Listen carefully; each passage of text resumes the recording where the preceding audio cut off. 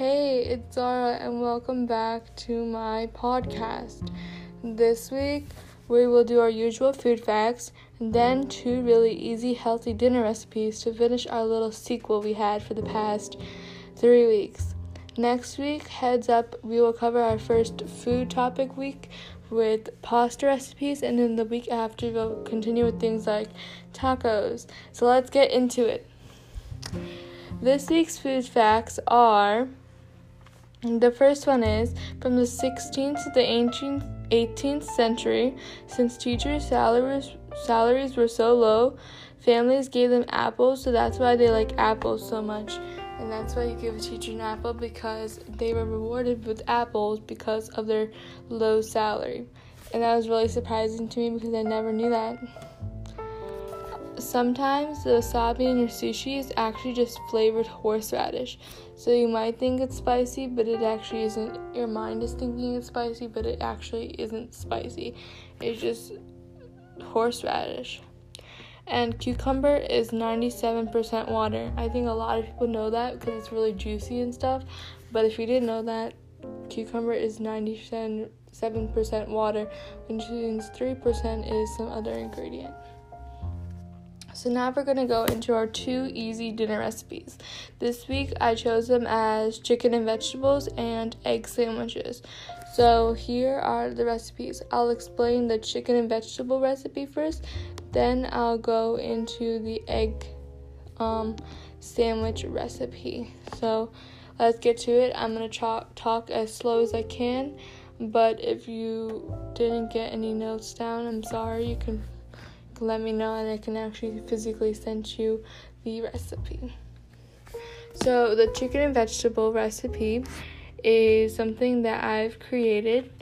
The egg sandwich is my mom's recipe, but I make it a lot, so she let me use it.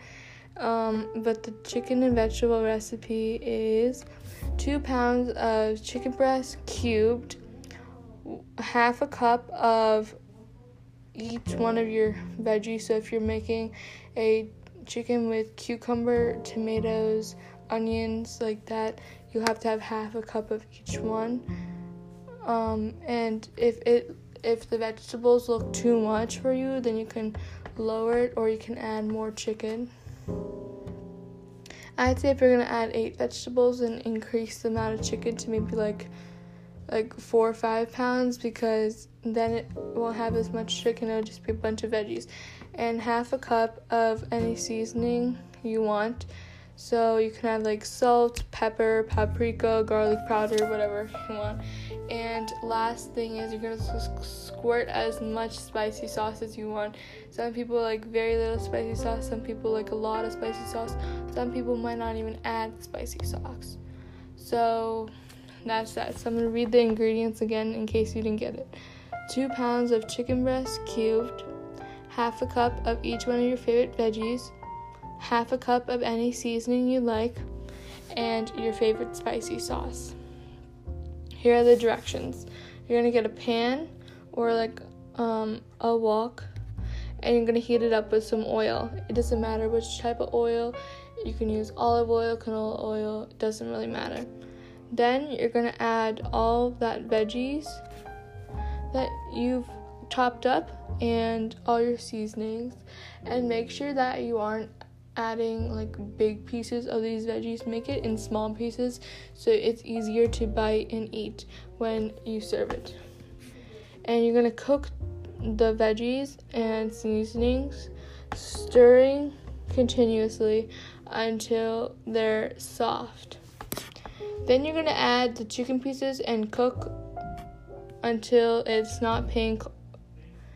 So what that means is to that thing, once they're soft, is going to add the chicken. Make sure that there's no juice from the meat that you're defrosting. And you're going to cook until it's not pink anymore. It'll just start to turn like white and even brown. But you don't want to turn it, you can turn it white. And then my mom taught me this tip to tell me how you can tell if chicken is done, and that is, you can just take a piece of chicken out, and if it's easy to break, then it's done. But if it's harder to break, then you can cook it for a little bit longer. So you can cook it until it's not pink, and that you can break it apart. And after that, you're just going to add your favorite spicy sauce. I would use sriracha, but there's a ton of other sauces you can use, so it's what you prefer or what's in your kitchen. You're going to pour it into a container or a plate, wherever you're using it, and you're going to enjoy it with a side of pasta or rice. Rice, you just cook the rice. Pasta, you can make plain pasta, or if you want to continue this recipe and make it later, you can save this and wait for pasta week, which is next week, where I give you a bunch of pasta recipes. So that is your chicken and vegetable recipe.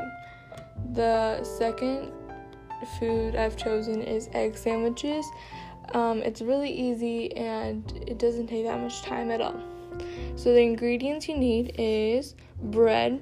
Well, it depends on how many sandwiches you make. This recipe doesn't have like a certain amount of sandwich making. You can make it as many sandwiches as you want, and also depends on how much the size of your bread is. So depends on how many sandwiches you make. You have bread for that. You're going to take 7 eggs, 2 tablespoons of mayo, 1 tablespoon of mustard, 1 tablespoon of radish, 1.5 to 1 tablespoon of black pepper, 1/4 to 1/2 teaspoon of salt, not that much salt, and 1 tablespoon of red onion. If the half a tablespoon for black pepper is too much, you can just make it 1 teaspoon.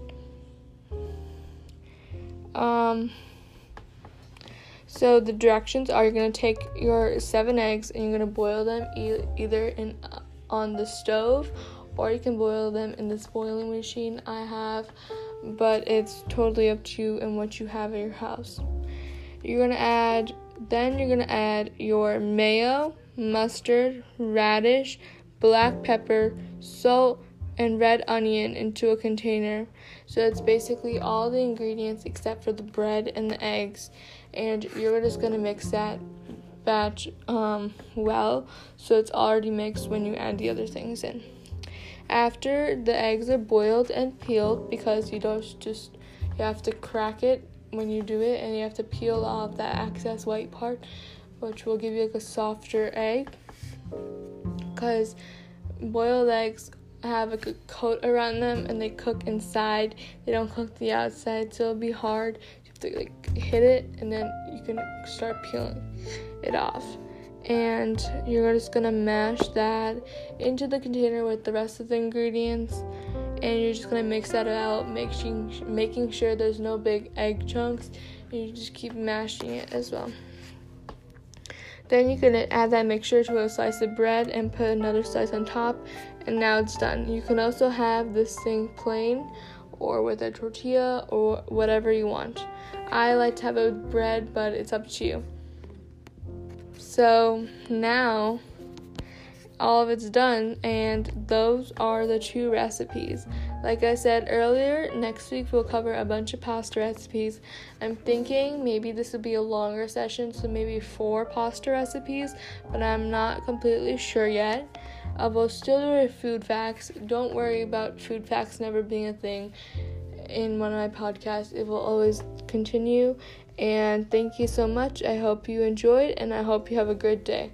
Stay safe and have fun cooking these recipes, because especially during quarantine, it's a really fun thing to do.